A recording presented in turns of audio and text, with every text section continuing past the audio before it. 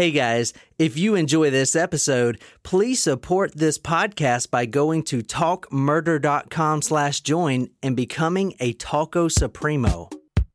Hey John, I know you've been a bit tied up lately, but I was wondering if you could cover a case that has both intrigued and disturbed us Wichitans for decades. Yes, I'm referring to the BTK, Bind Them, Torture Them, Kill Them, Dennis Rader. Now, Rader's daughter recently published an autobiography in 2019, and in her tell-all, she discusses life with her father/serial killer. Although at the time, Dad, to her, was nothing more than a doting father, a proud Boy Scout leader, and a prominent member in his Lutheran church. Anyways, I love binging TM2M, especially during this crazy quarantine, and I know you'll do a fabtabulous job disentangling this story for us. You always do-da. Love, Alicia.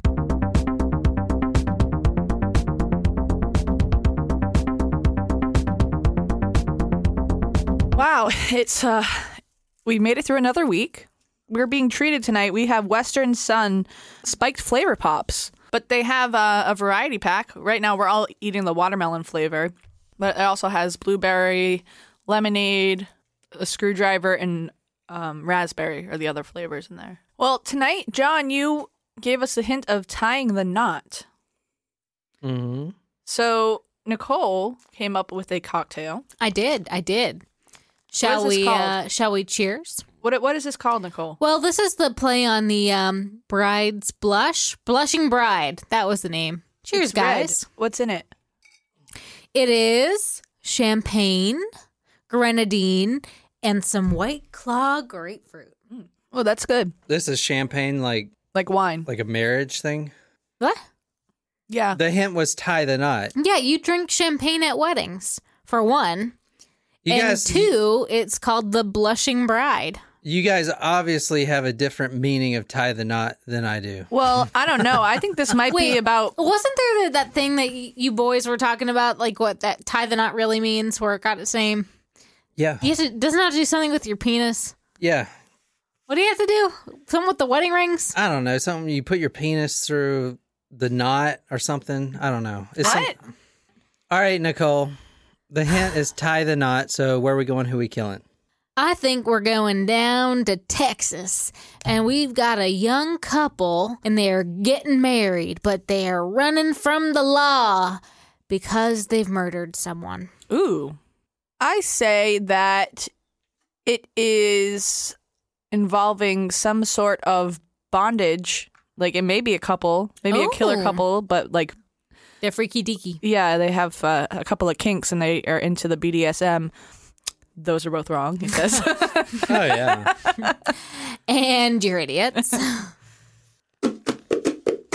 Surprise shots. Surprise shots. We don't know what they are because they're a surprise. It's peanut butter whiskey. It's peanut butter jelly time. Peanut butter jelly time. But wait, there's more. Peanut butter jelly time. What? Peanut butter whiskey with creme de coco. Oh, that's good. It's like a Reese's shot. I liked it.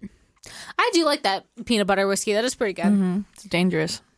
Okay, Niquiz, our third place geography bee. Mm-hmm. I'm going to name some celebrities, and they're all from this state. Okay.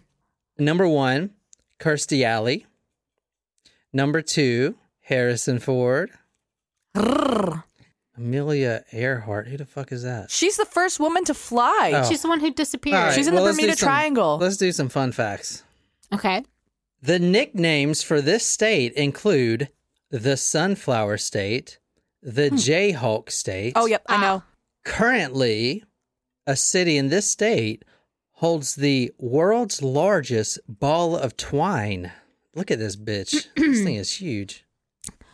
What is Kansas? Kansas is correct. I didn't know Harrison Ford was from Kansas. Yeah, and Don Cheadle. And Morgan Freeman. No. So tonight we're going to Kansas.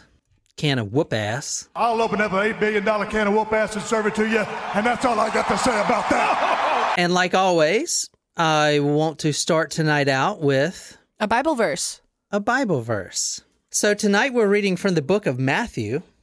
Who's Matthew, Jen? He's one of the 12 apostles, and he's one of the 4 gospel writers. Read this, Niquiz. I am sending you out like sheep among wolves. That's not how you read it. Read it, Jen. A reading from the book of Matthew, There you go. according... That's how you read it. I am sending you out like sheep among wolves.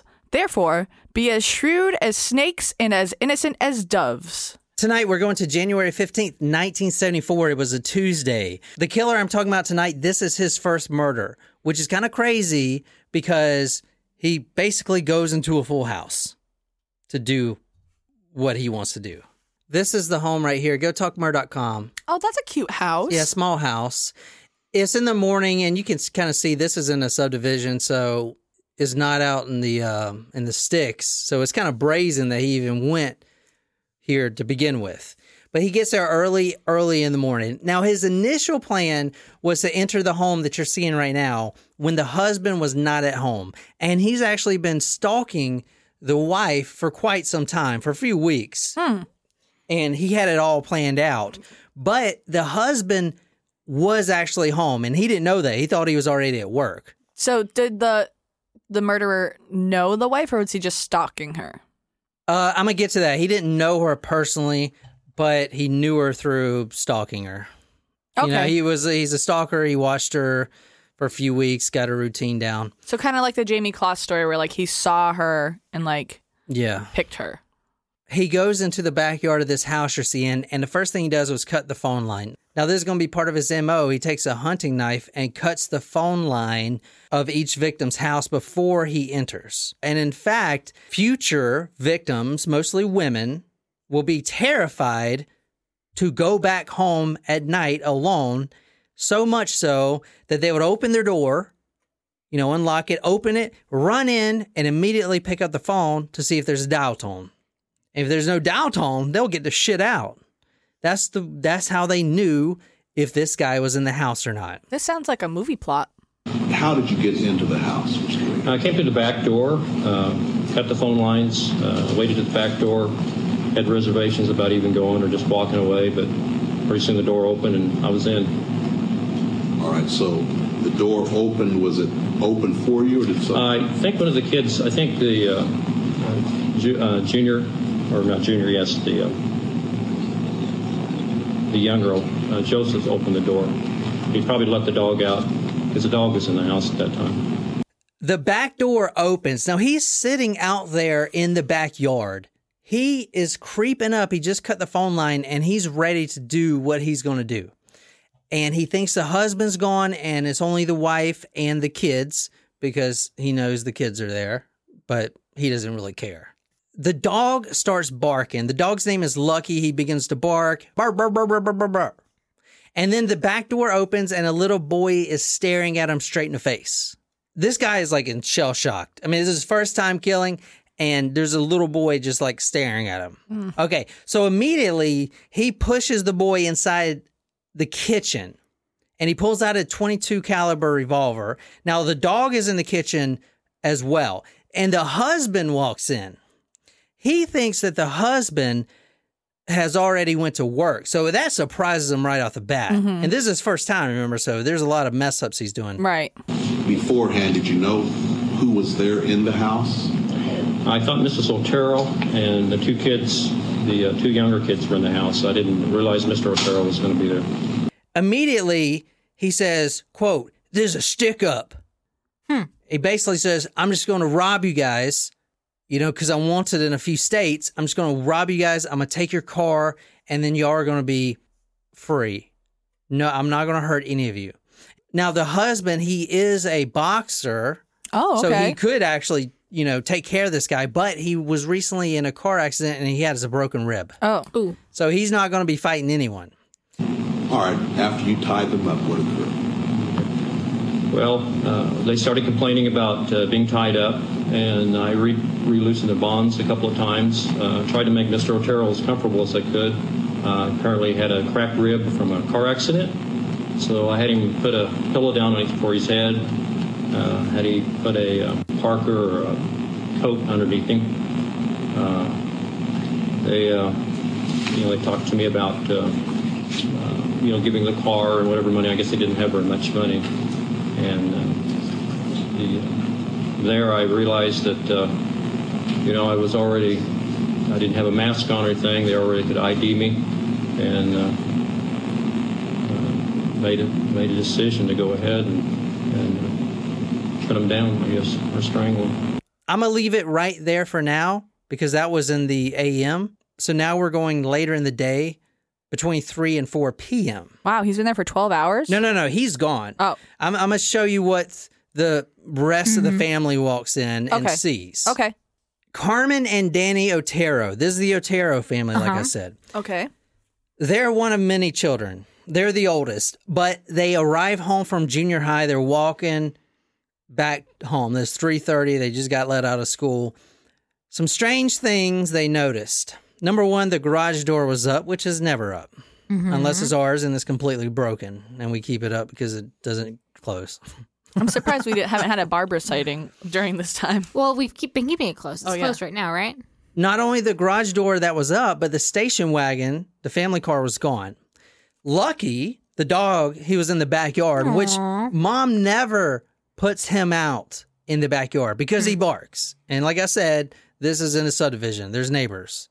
And They've got an HOA. They got a HOA, yeah, exactly. The two kids walk inside, Carmen and Danny, and they see Mom's purse scattered all over the living room floor. They also see Josie's purse, Josephine, the 11-year-old daughter, her purse is also scattered. So it's obvious he thinks that there was a robbery or something. He doesn't know about the parents yet. But they do walk into the parents' bedroom. And I have a bunch of pictures here. And you can go to talkmurder.com. I'm putting all these pictures on here. So the kids walk in and see their mother laying on the bed. You see her right there? Yeah. Okay, now she's tied up, as you're about to see. And if you want to read this, I'm going to tell you what book we're reading from in a minute. But if you want to go ahead and read this now. There were so many ligature marks on the throats of the other Oteros, it looked as though the killer had strangled them more than once, letting them have some air, then finishing them. Oh my gosh, that's awful. Yeah. I feel like that's worse than just letting someone die by strangulation. It's like, I'm going to strangle you, and then it's like, just kidding, like, I'm going to let you live, and it's like, just kidding, again. The father, Jose, 38 years old. The wife, who you just saw on the bed, 35 years old.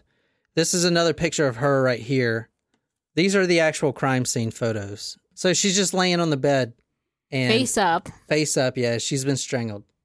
Was she also tied up there in the bedroom? Yes, yeah, both their hands and their feet were tied up. She was on the bed. No. This is the father you're looking at right now.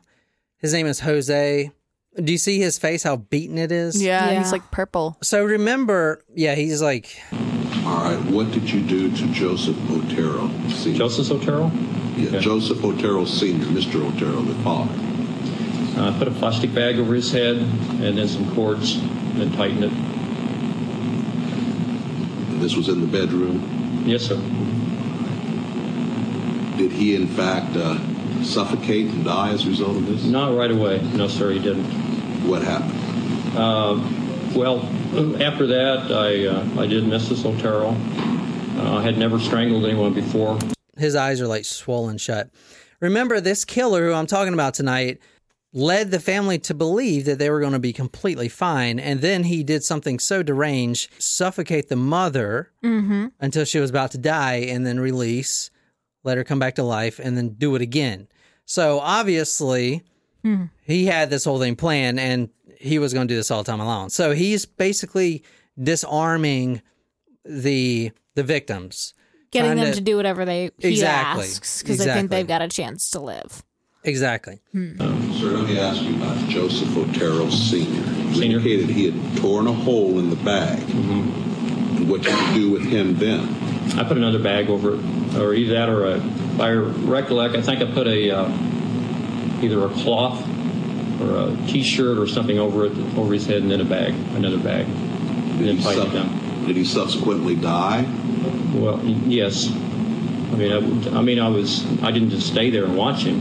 Then I was moving around the room. But Now, the police arrive at the house after the two other kids run to the neighbors and call the police.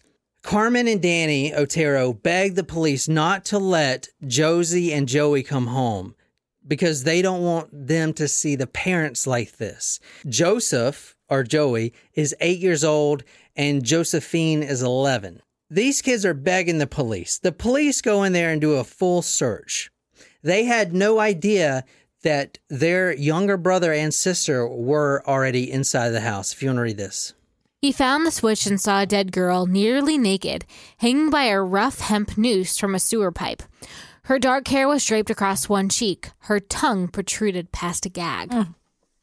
The autopsy showed that Josie had weighed 115 pounds and that she died in a hangman's noose with her hands tied behind her back.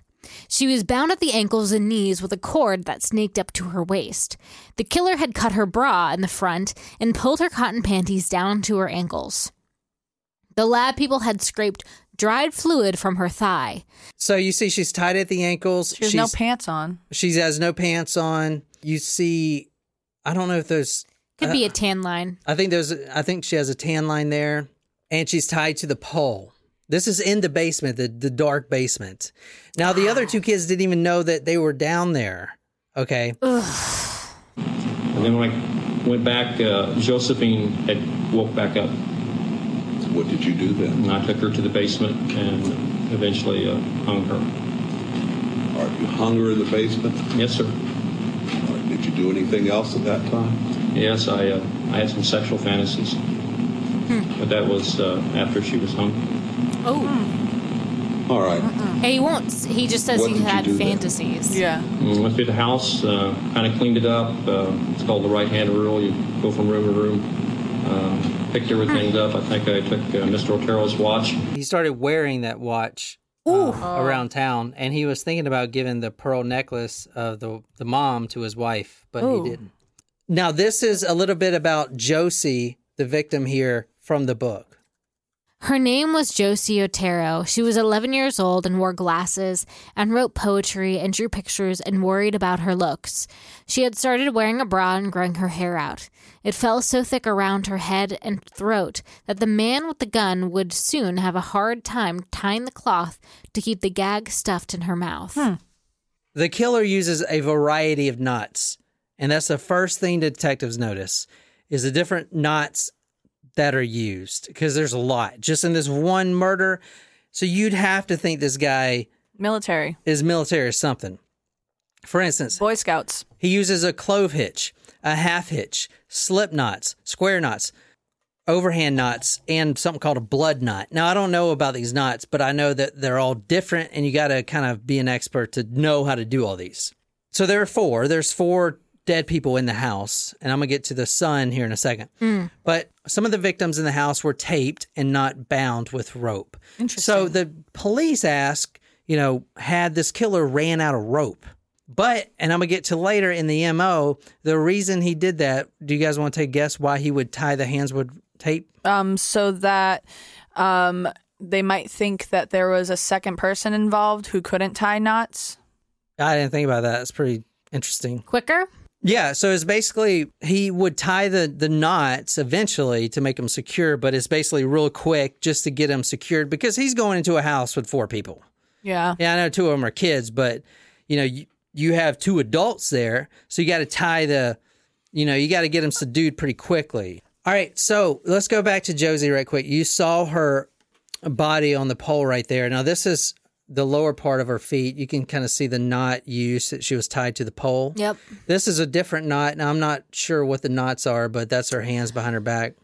So is the significance of the knots that perhaps this person was a fisherman or in the Navy, or where are you going with this? A Boy Scout? I mean, I'm going to tell you what it is in a minute, but... Were they knots that only certain people would know. Yeah. Like, fuck, I was in the military. I don't know them damn nuts. So you say military, like all military people know it. I don't fucking know them. I don't know. I'm not saying it might be a Boy Scout thing. Yeah, I don't Boy know. Scouts tie knots. They have tests on which knots. There you go. They Badges, get badges on Yeah. knots. So it could be a Boy Right? Do Scout. they get badges? I know Girl Scouts get I think badges. it's- So they get you tell badges. me why the police didn't fucking look for ex-Boy Scouts. You tell me that.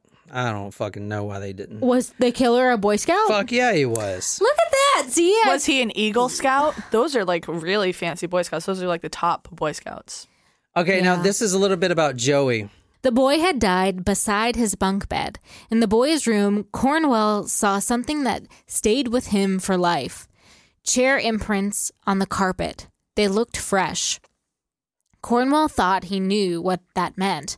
The killer, after he tied the boy's wrists, after he pulled the 2 shirts in a plastic bag over the boy's head, after he pulled the clothesline tight around the boy's neck, had placed a chair beside the child so he could watch him suffocate. That's pretty fucked up. The killer also has a thing for asphyxiation.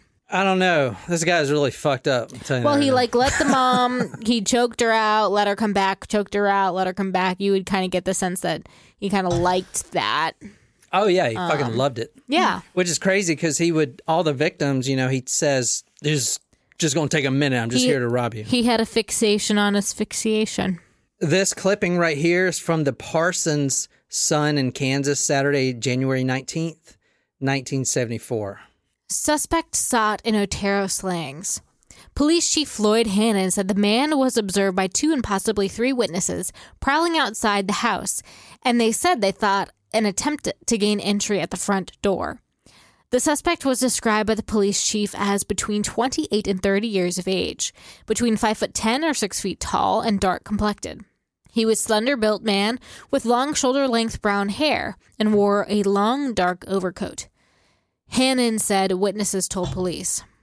I couldn't find the actual police sketch anywhere on any blog, so I had to search these old newspapers, and I did find it. Ooh. And so you'll only see it at talkmurder.com, I promise you that. But this is the police sketch. The artist's conception of a suspect in the murders of 4 members of the Jose Otero family of Wichita was released by police Friday. Chief Floyd Hannon said that the man's hair was bushier and longer than shown. Police have no suspects in the case. The sketch was based on reports of witnesses, Hannon said. So there was actually 3 people that witnessed this guy creeping around the yard. Now, I'm going to tell you right now, that ain't even close. What that is the father. Mm-hmm. Okay? Because it's a Hispanic man. That's the father. That police sketch is the father. Did they just maybe assume that it was going to be a Hispanic person because of the victims? I don't know. I mean, I don't know why they did that. I think that's a good point, Jen. The station wagon, remember the kids came home and the garage was up, but the station wagon's gone. Yep. That was found at the Dillon's grocery store at Central and Oliver. The driver's seat was pushed forward a bit. What does that indicate? He's short. He's short, but he's not. Turns out this guy reads a lot of detective magazines. So he did that on purpose to throw off the cops. That must have been uncomfortable Interesting. for him. No, Or he could've just done it he after. He did it after he parked. Oh. What the fuck? What the fuck? I don't know. Listen, it's been a really, really long quarantine. My brain is not right. Detectives initially thought that this was a drug deal gone wrong because, I don't know, a Hispanic family, they got to be into fucking drugs, right? I mean, it's just like so racist how they thought that. It had nothing to do with drugs. Like, these were hardworking people and there were no drugs or anything found in the home. So they just automatically think it's a huge drug deal, okay, for whatever fucking reason. But it's not. One newspaper said that this was done by a, quote, mentally deranged individual. You're looking at the police sketch of the killer right Looks now. like Pedro from Napoleon Dynamite. Yeah, he does look like old Page. Now, I'm going to show you what the killer really looks like, and you tell me if he's anywhere close to that. Now, this is him when he gets older, but see if you can see if there's a similarity. Oh, It's not even close. Oh, Tonight, we're doing a story for our Taco Supremo, Alicia. She had requested this story. It's going to be a 2-part story. Hey, Alicia. Yes. And it is on the BTK killer. Bind them, torture them, kill them. That's from his own words. But he started signing everything as BTK. He was writing letters. That's about all I know. Yeah. Was he inspired by, was he after the Zodiac Killer?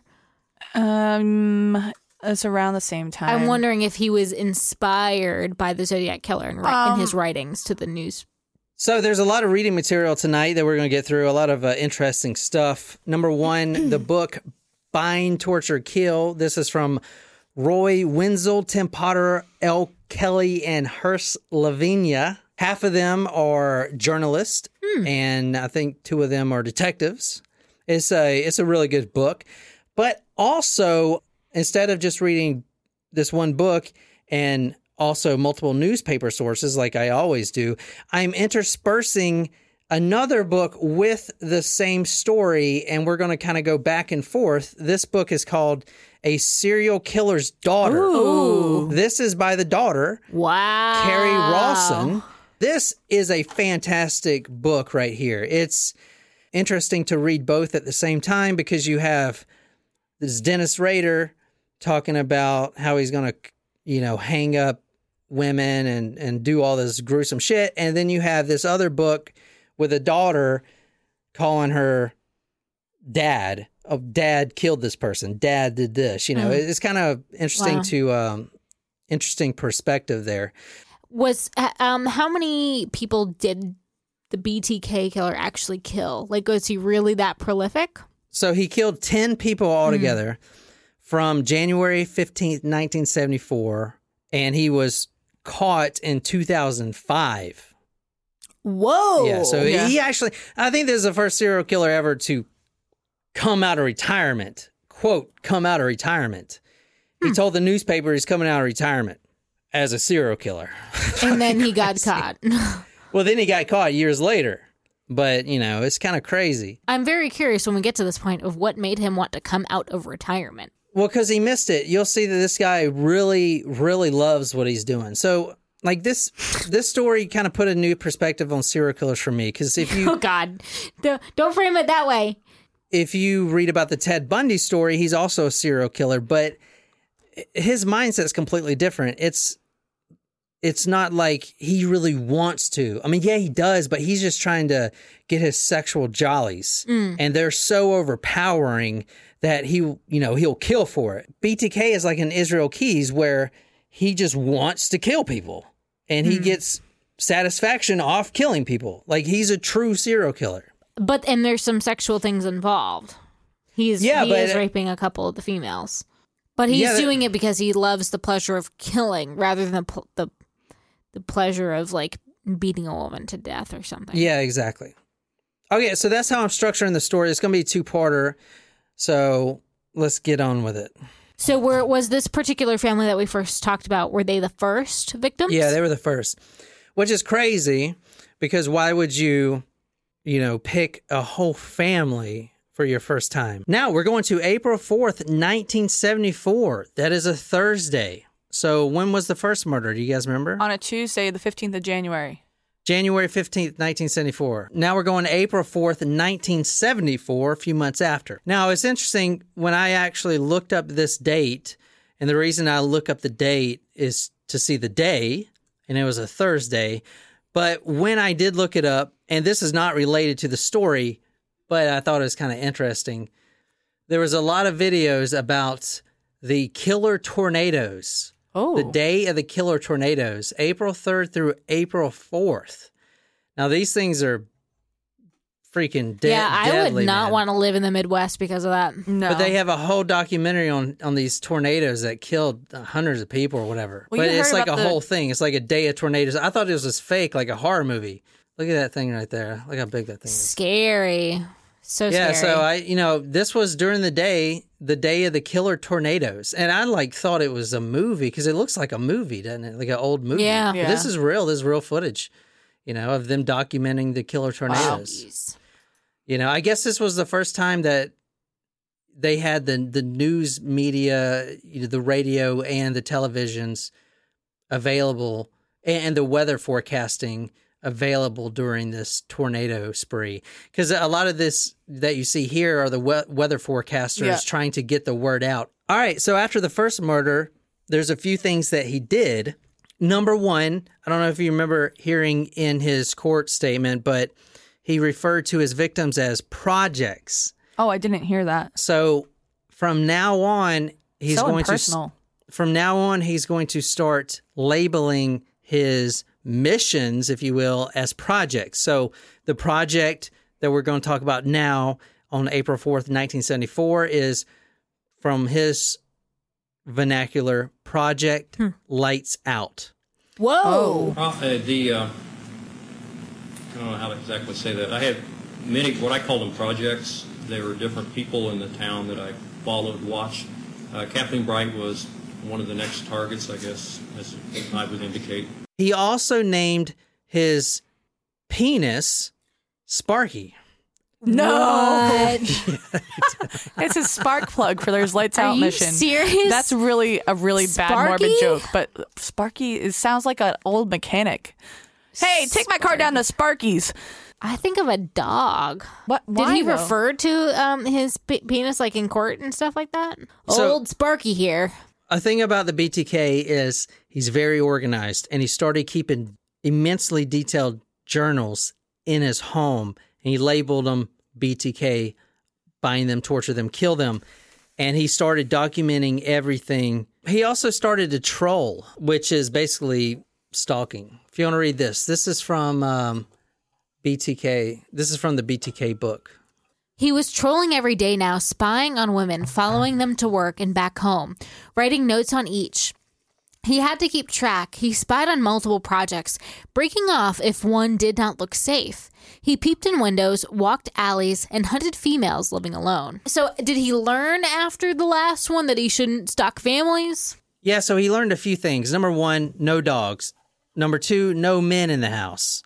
And no kids in the house either. This next one that you're going to see that happened April 4th, 1974, Project Lights Out, was a single female.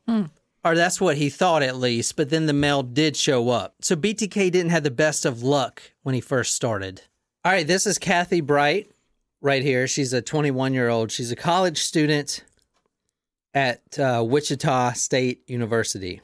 It's kind of ironic. Her name is Bright, and the project's name was Lights Out. I wonder if that's why.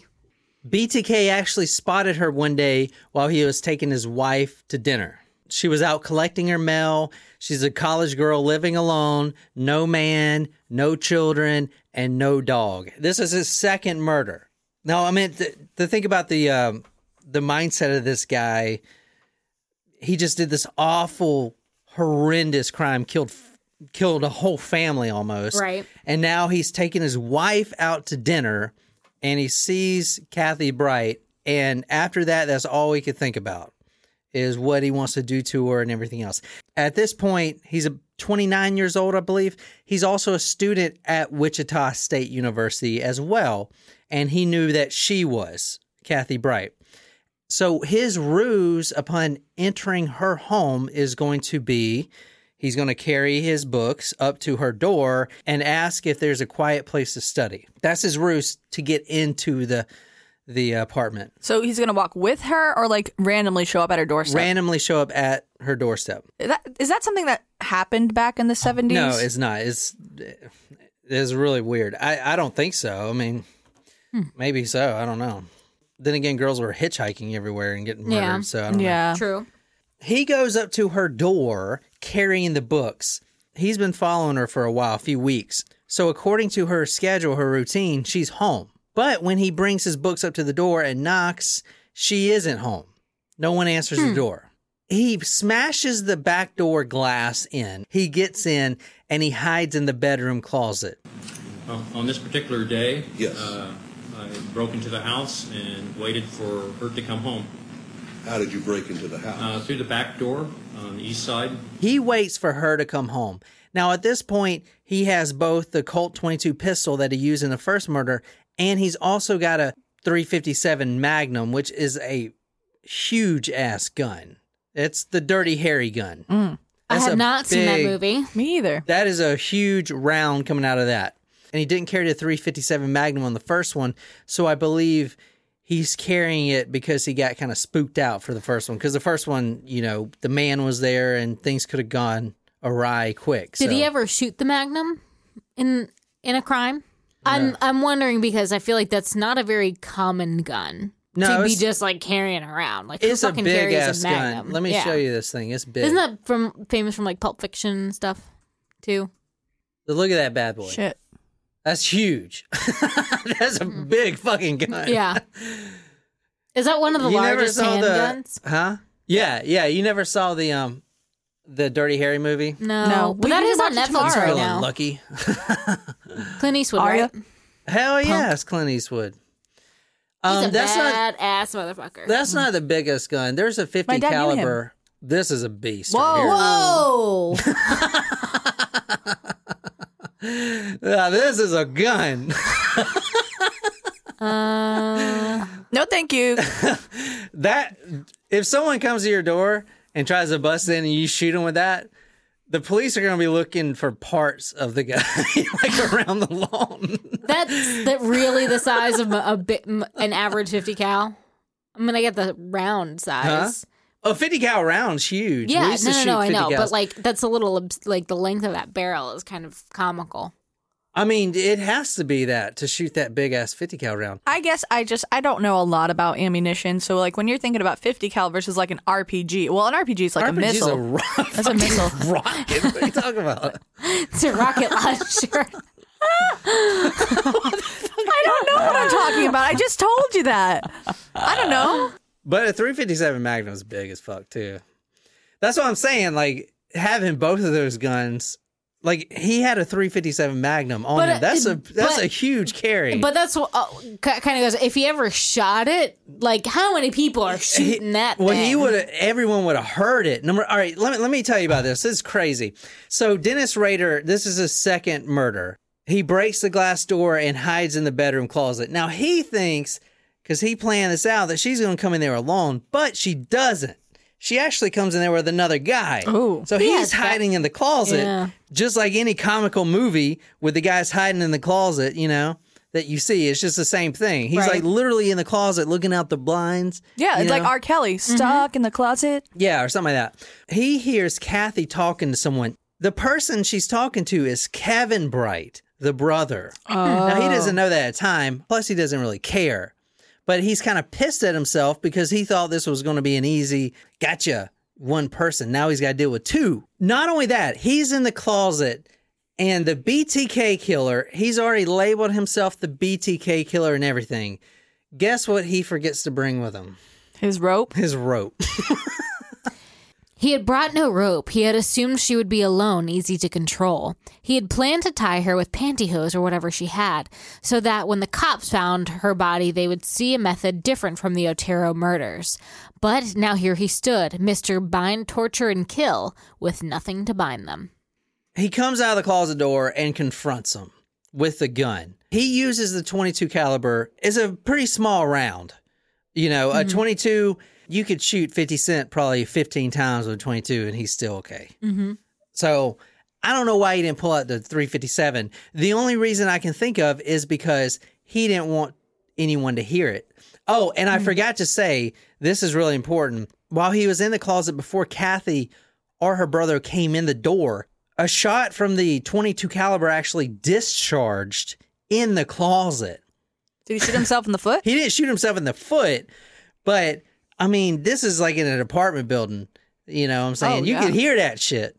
Plus, they could smell the gunpowder when they came in. But anyway, it's just, this kind of shows you how a serial killer kind of fumbles through his first few kills. You know, he's still working his, you know, getting better and better at it. Immediately, he goes and confronts them. Same story. He tries to disarm them.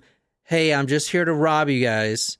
And they're like, well, why are you wearing gloves? Well, I'm wearing gloves because I don't want my prints to get everywhere because I'm wanted in a few states.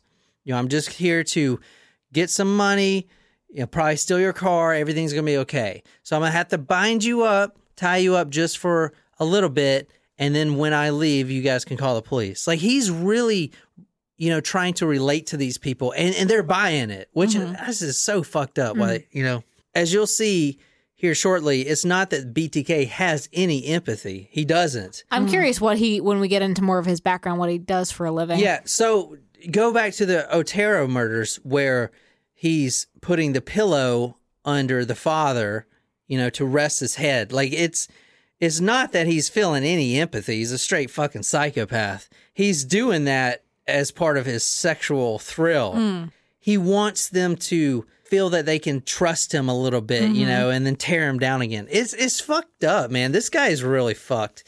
Anyway, first thing he does is separates the couple. He puts Kevin in one room and Kathy in the other, and he binds them both. All right, now you indicated that you believe you had Kevin tie Catherine up. Tell me what happened then. Okay.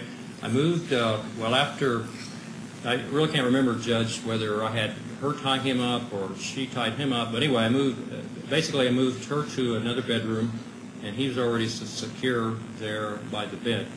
I tied his feet to the bedpost, at the bottom of the bedpost, so he couldn't run. Kind of tied her in the other bedroom, and then I came back to strangle him. And at that time, we had a fight. Were you armed with a handgun at that time also? Yes, I had a handgun. What happened when you came back? I actually had 2 handguns.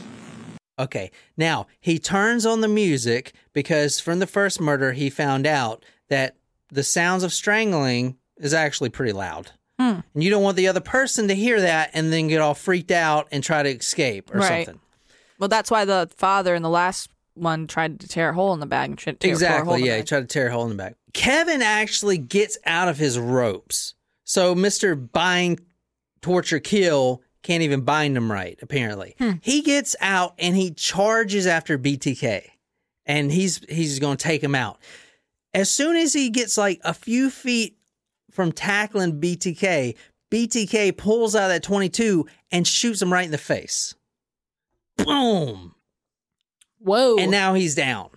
Blood's shooting from his face and his head area. Now he's down. When I started strangling, either the garment broke or he broke his bonds and he jumped up real quick like. I pulled my gun and quickly shot him. I hit him in the head. He fell over. I could see the blood, and as far as I was concerned, I thought he was down and was out, and then went and started to strangle Catherine. If you think about what's going through BTK's mind right now, it's a frantic situation. He's trying to control all this stuff. He's got this whole mission plan where he wants to do all this sexual stuff. He wants to hang her and, masturbate on her and spend time with her. Now it's in a frantic mess. He can't do all that. Now he's just worried about getting caught. Yeah. Right. So he shoots Kevin, the brother. He runs back to Kathy. Kathy's like, "What'd you do to my brother?" And that's the first time he found out that was his brother. "What'd you do to my brother?" Because she heard the gunshot. Mm-hmm.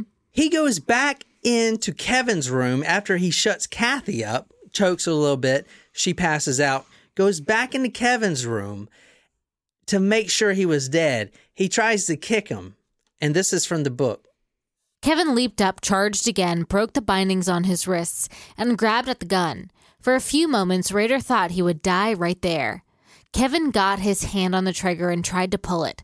They fought, grunting and straining, until Rader broke free and shot Kevin in the face, dropping him again. Rader ran back to the woman. She was thrashing like a snared bird. He picked up a piece of cloth, looped it around her throat, and began to pull. She broke free from the chair. He wished he had brought his own rope. Well, he's not very good at killing people. And he jumped up, and we fought, and he at that time shot me because he got the other pistol that was in my shoulder here. I had my Magnum in my shoulder. So, shoulder holster? Did you have it in the shoulder holster? Yes, and I had the Magnum in my shoulder holster. The other one was a 22. And we fought at that point in time, and I thought it was going to go off. I jammed the gun, stuck my finger in there, jammed it. And I think he thought that was the only gun I had, because once I either bit his finger or hit him or something got away, and I used the 22 and shot him one more time. And I thought he was down for good that time. So Kevin actually survives. Kathy does not. But you can see his bullet shot wounds right here. Once right there, and then once through the head. It didn't go straight in the center. It basically scalped him, but you can kind of see the exit wound. And then he got shot here. Wow. He survived. He's lucky. Kathy did not. She actually died after 4 hours. But let me go back to her. He takes out his buck knife and basically starts stabbing her. He stabs her 11 times. All right, so you shot him a second time. Yes, sir. What happened then? Went back to finish the job on Catherine, and she was fighting. And at that point in time, I'd been fighting her, and then I heard some. I don't know whether I was basically losing control. The strangulation wasn't working on her, and I used a knife on her. You say you used a knife on Yes, her. yes. What did you do with the knife? I stabbed her. I just used that either stabbed 2 or 3 times, either here or here. Maybe 2 back here and 1 here, or maybe just 2 times back here. You were pointing to your lower back and your Yeah, underneath the ribs. and your lower abdomen. Yeah, underneath the ribs, up underneath the ribs. So after you stabbed her, what happened? Actually, I think at that point in time, well, it was a total mess because I didn't have control on it. She was bleeding. She went down. And he actually quotes himself as stabbing her, quote, like a hellcat. Ooh. What's that? He stabs her in the back, turns her over, stabs her in the gut. He actually tells himself, because he reads all his detective magazines, he's like, she's supposed to be dead now. This isn't like a normal human body. Like, what's going on?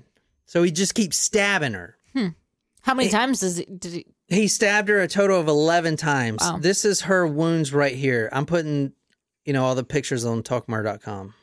Stab wounds to Catherine back. Stab wounds to Catherine's torso. So you can see 1, 2, 3, 4, 5. And stab wounds to the front torso. It looks like he tore her at one point. Yeah. That's a long cut. So those are the autopsy photos. So he doesn't get to play out his sexual fantasies on this one. This was another botched one, and Yep. this one's really botched. He actually leaves right after that because Kevin somehow gets up and runs out the front door. Jeez. So he almost got caught. So, but he did get away. I think I just went back to check on Kevin, or at that basically same time I heard him escape. It could be one of the two. But all of a sudden the front door of the house was open and he was gone. And I tell you what I thought. I thought the police were coming at that time. I heard the door open. I thought, no, that's it. And I stepped out there, and I could see him running down the street. So I quickly cleaned up everything that I could and left. Now, this is the first time we're hearing from the daughter, Carrie, the daughter of BTK. So I'm going to intersperse these throughout the rest of the story. In April 1974, after murdering Catherine Bright and almost killing her brother Kevin, Dad hid his bloody clothes and murder weapons in my grandparents' white tool shed and chicken coop. He disposed of them later. I played hide and seek with my cousins in that shed 10 years later. Ooh.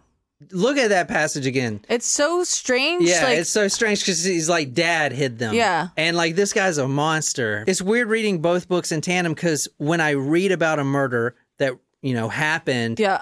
and all the gruesome crime scenes, and then I read her retelling of it, it's like, oh, Dad did this. It's interesting because it's not just like my father did this. It's like Dad. It's more of Yeah. an intimate term, Yeah. When he was a child, he tortured animals.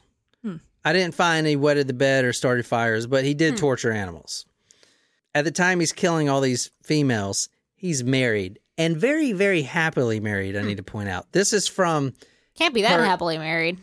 No, he is. Well, because he's projecting his aggression onto other people. This is from BTK's daughter. As the Carpenters harmonized, We've only just begun. Dad would pull Mom close and she'd laugh, and they would spin together for a minute or two in the living room, lost remembering the good times spun early around their song. As a toddler, I'd twirl and clap and wait my turn. When Dad and I danced to Close to you. with my little feet on top of his white socks, I was certain my dad's love for me knew no bounds. So you can see how crazy it is. I mean, I don't know. Do you think she just didn't? Not that she didn't want to see the signs. No, there was no signs because... Zero signs from an outsider. Zero signs because, as you'll see, this guy was pretty high ranking in his Lutheran church as well. He was a family man. Yeah, he was a Boy Scout leader, and everything else. So he's not a serial killer. It's Dennis Rader, you know, the ADT alarm system technician. Oh, he was. Yeah. Now, this is the home that they grew up in. And this home is no longer there. According to Kansas.com, this house was demolished in March of 2007. Related That's to probably him good. living there, or just it was it planned Yeah, that way? no one wanted, and No one would want to buy it. no one wanted to buy it. It was valued at $56,000. Oh. Now, this is the family. As I said, BTK really loved his wife, Paula. Like, what's going on with Paula these days? How did she Oh. handle this whole thing? Oh, they're divorced Well, instantly. Yeah, but I mean, you don't want to say married to that guy. She didn't see it coming, though. She No, didn't see it coming at all. No one saw this coming. Nobody saw this coming until 2005 when he gets arrested. That's when they saw it coming. I don't know, personally maybe- think they should have figured it out because, dude, you got all the knots, you know, and he's, I don't know. Even Anyway, with me, I mean, knowing like all the knots that you mentioned, that's a very specialized thing. his military career, he joined the summer of 1966. Now, he enlisted before he was actually drafted. I believe this was so he can avoid going to Vietnam. He did enlist in the Air Force as a communication linesman, and he was sent to Greece, Turkey, South Korea, and Okinawa. Isn't that where your sister's from? Japan? Or living? Iwakuni. Iwakuni. But he did serve 4 years in the Air Force. After he got out of the Air Force, he worked for Cessna. You know Cessna airplanes? I used to jump out of them things all the time. And he was an aircraft mechanic. He was very smart. He's an engineer. He's extremely intelligent. His wife actually worked at our favorite place, the VA.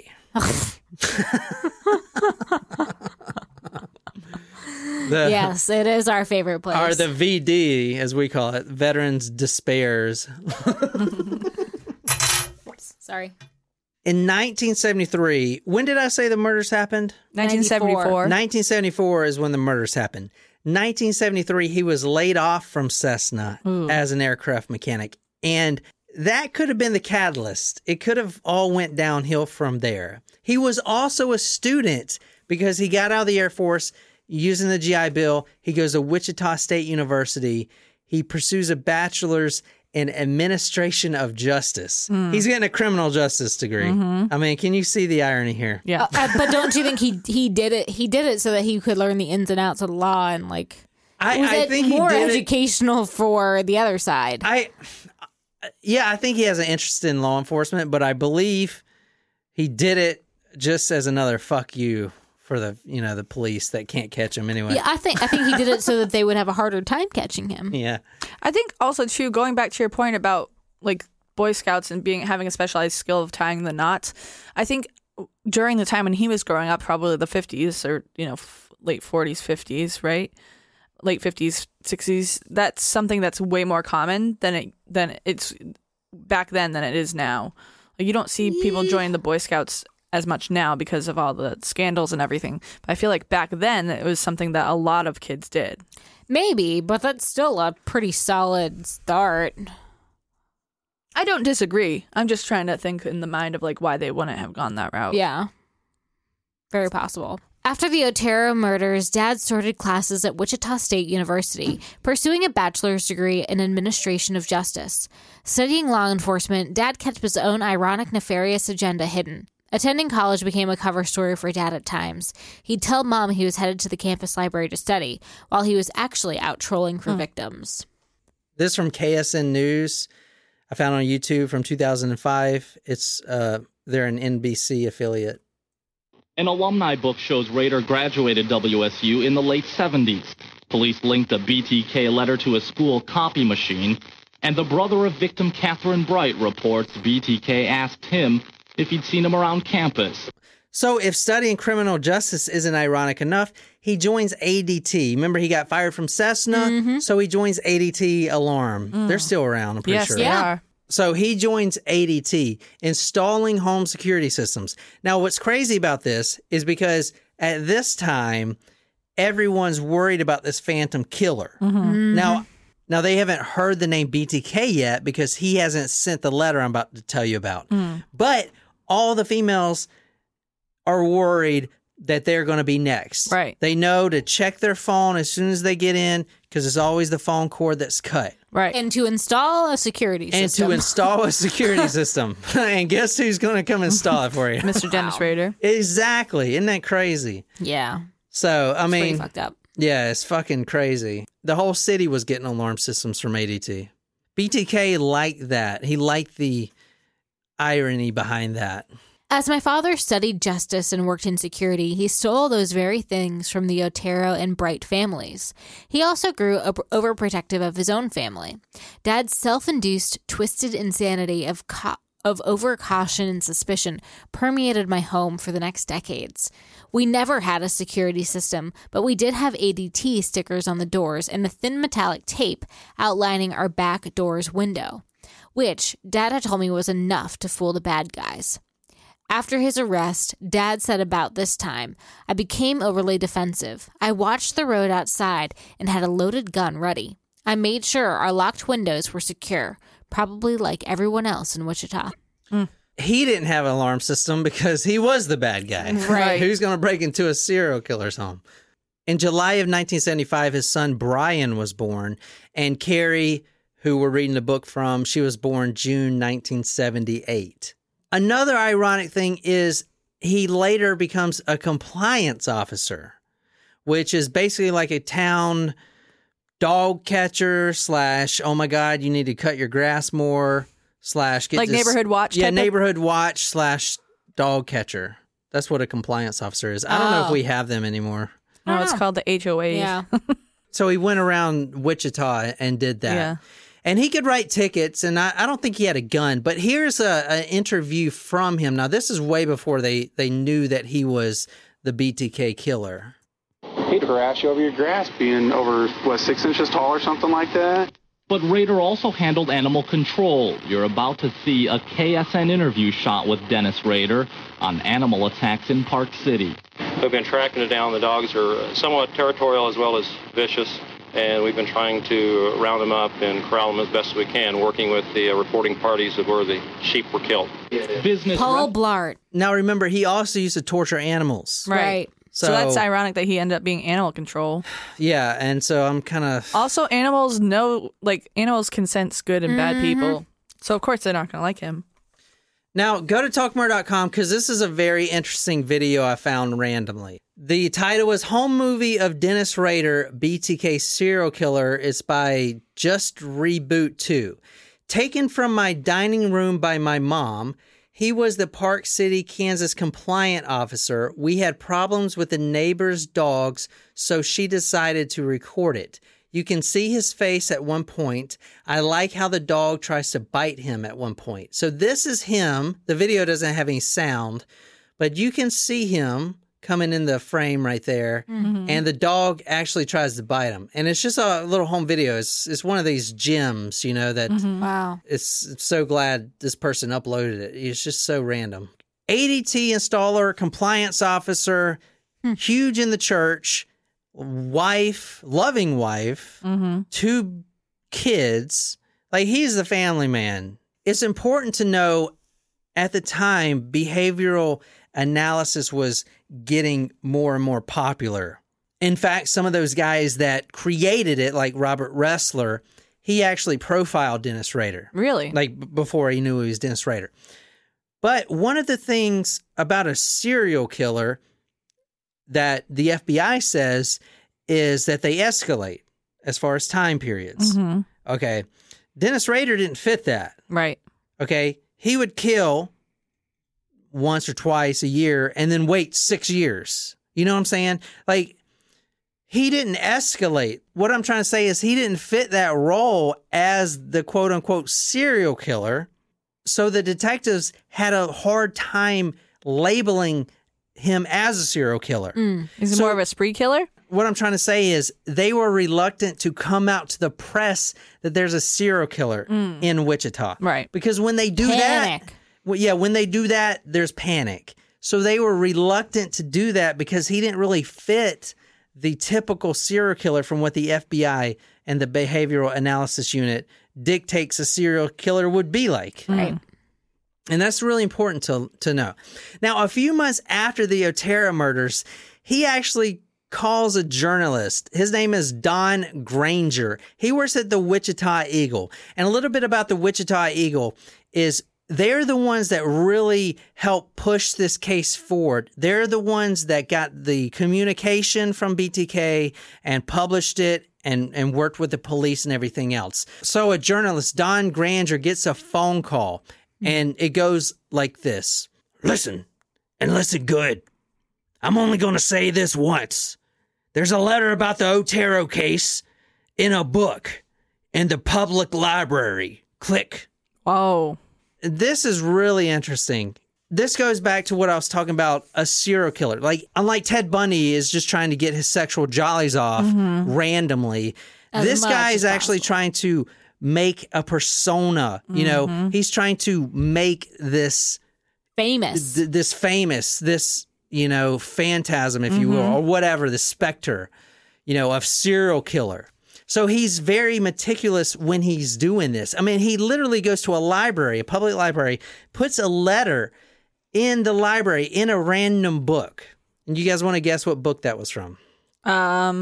Julius Caesar?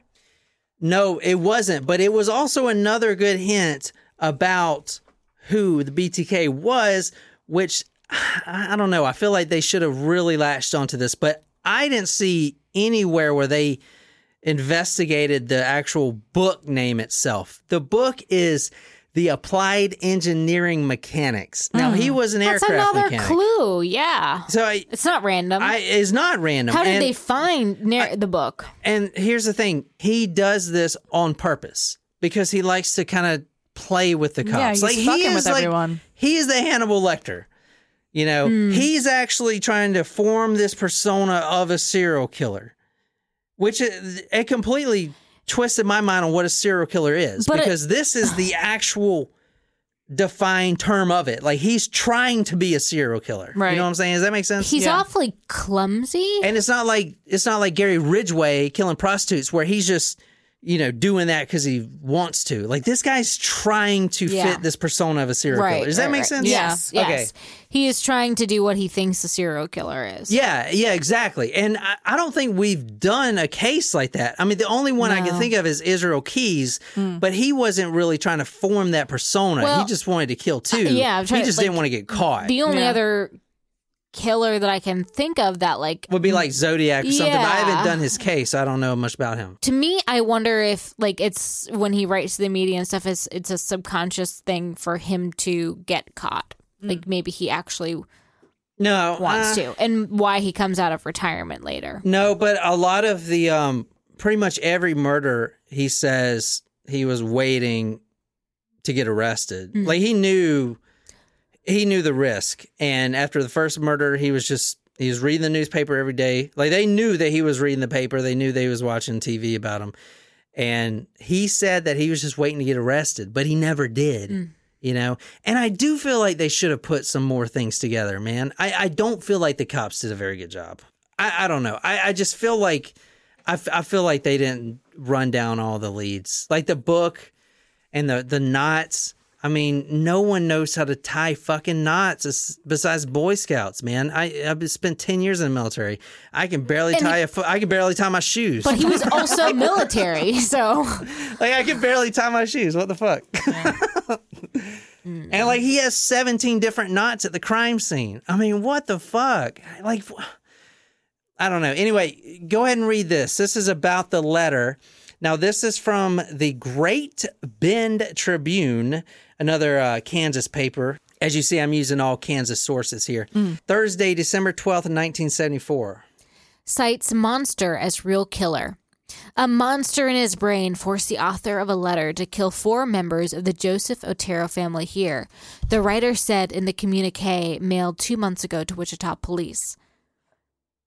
In a news conference Wednesday, Police Chief Floyd Hannon denounced the release of the letter by a Wichita newspaper, but he said that the author was either responsible for the killings nearly 11 months ago or had intimate knowledge of the deed. The writer of the letter would have had to be inside the house when the crime was committed or participated in the crime, Hannon said. We feel this man has intimate knowledge of the Otero thing.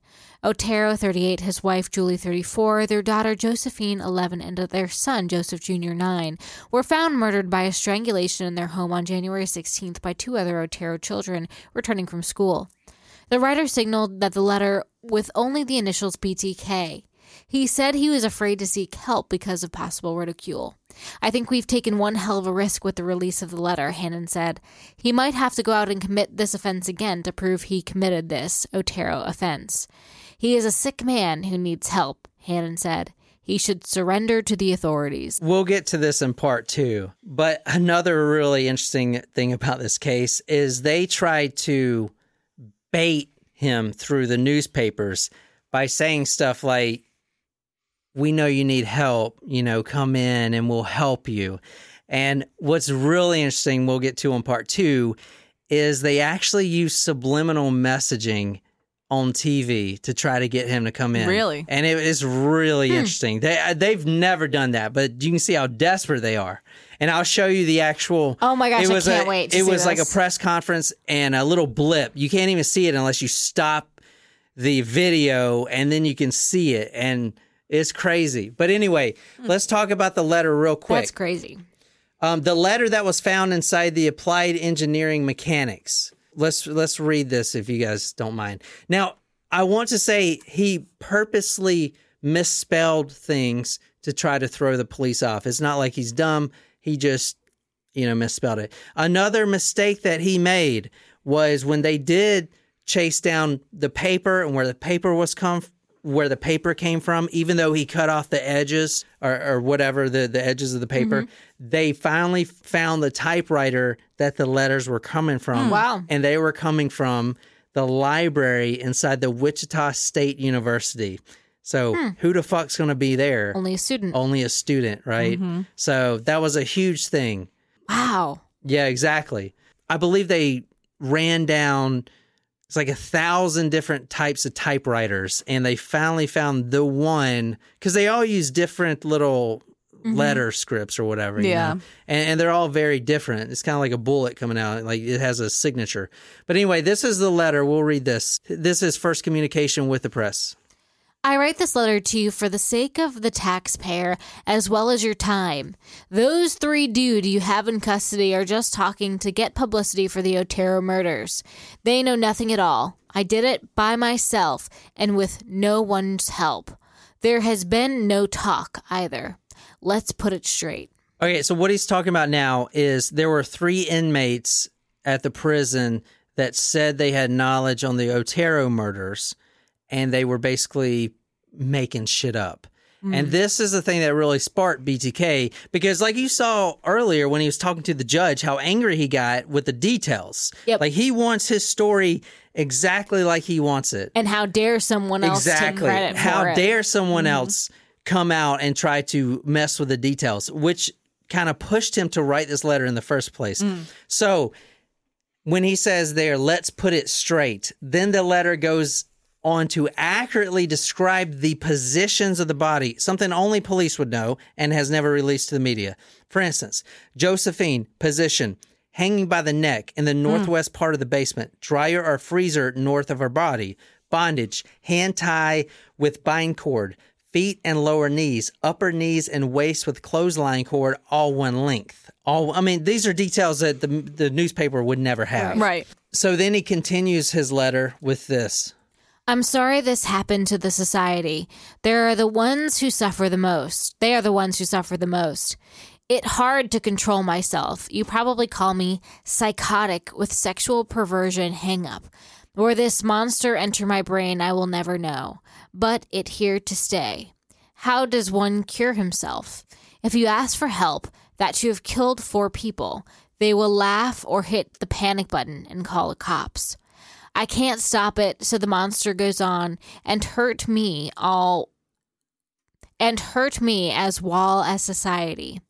Society can be thankful that there are ways for people like me to relieve myself at a time by daydreams of some victim being tortured and being mine. A big complicated game, my friend, of the monster play, putting victims' number down. Follow them, checking up on them, waiting in the dark, waiting. The pressure is great, and sometimes he run the game to his liking. Maybe you can stop him. I can't. He already has chosen his next victim or victims. I don't know who they are yet. The next day, after I read the paper, I will know, but it's too late. Good luck hunting. Yours, truly, guiltily. So the reason Nicole messed up some of the words like that is because that's how he actually wrote the letter. So I'll put that on Talk Murder, the whole letter, but you can see that he's purposely doing that. He's doing so in like very strange manner. Yeah, because remember, he's a BA in freaking mechanics. But he's not like, if you really, it's like caveman talk. But he's using complicated words, sexual perversion, psychotic. Yeah. But then he's misspelling just the random shit. It's a big complicated. Like, no, it's a. You don't have to have the apostrophe, right? Yeah, he's doing that on purpose, But he's picking very strange words to get wrong. Yeah. So it's almost like it's very obvious that he's playing a game. To do it. Yeah. And I think he is playing a game. P.S. Since sex criminals do not change their MO or by nature cannot do so, I will not change mine. The code words for me will be bind them, torture them, kill them. BTK. You see, he added again. They will be on the next victim. Now, what do you notice about that? What person at that time in the 70s is going to use the word MO? That right there shows you that he has to have some knowledge, a.k.a. he reads a lot of detective magazines and everything else. Or they're like obsessed with Talk Murder to Me. Yeah, or he listens to Talk Murder Me podcast. But that's another clue that he's got to be law enforcement or at least got to be knowledgeable. Yeah. So I'm going to stop there for tonight. I think that's good enough for tonight. And then tomorrow we're going to finish up.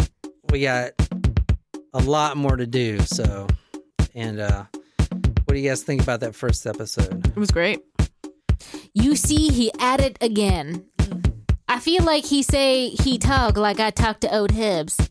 If you enjoyed this episode, be sure to hit that subscribe button on whatever podcasting app you use. If you like this story, you can follow us on social media, Facebook, Twitter, Instagram. If you're absolutely obsessed with this podcast and want to become our Slipknot, go to talkmurder.com/join. Become a Taco Supremo. Get a badass t-shirt, sticker, swag, a lot of love. Shout it out all over the place. Tell me what story you want me to do. I'll research it dedicated to you on Talk Murder Me podcast. My name is John here with Jen and Nicole. Until next time, good night, you lovely, lovely people.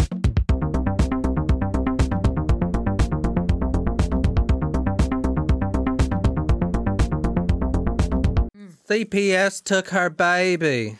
They took her baby. CPS took her baby. So this is a Hispanic man, and this is the BTK killer. Yes. Dennis Rainer. Dennis who?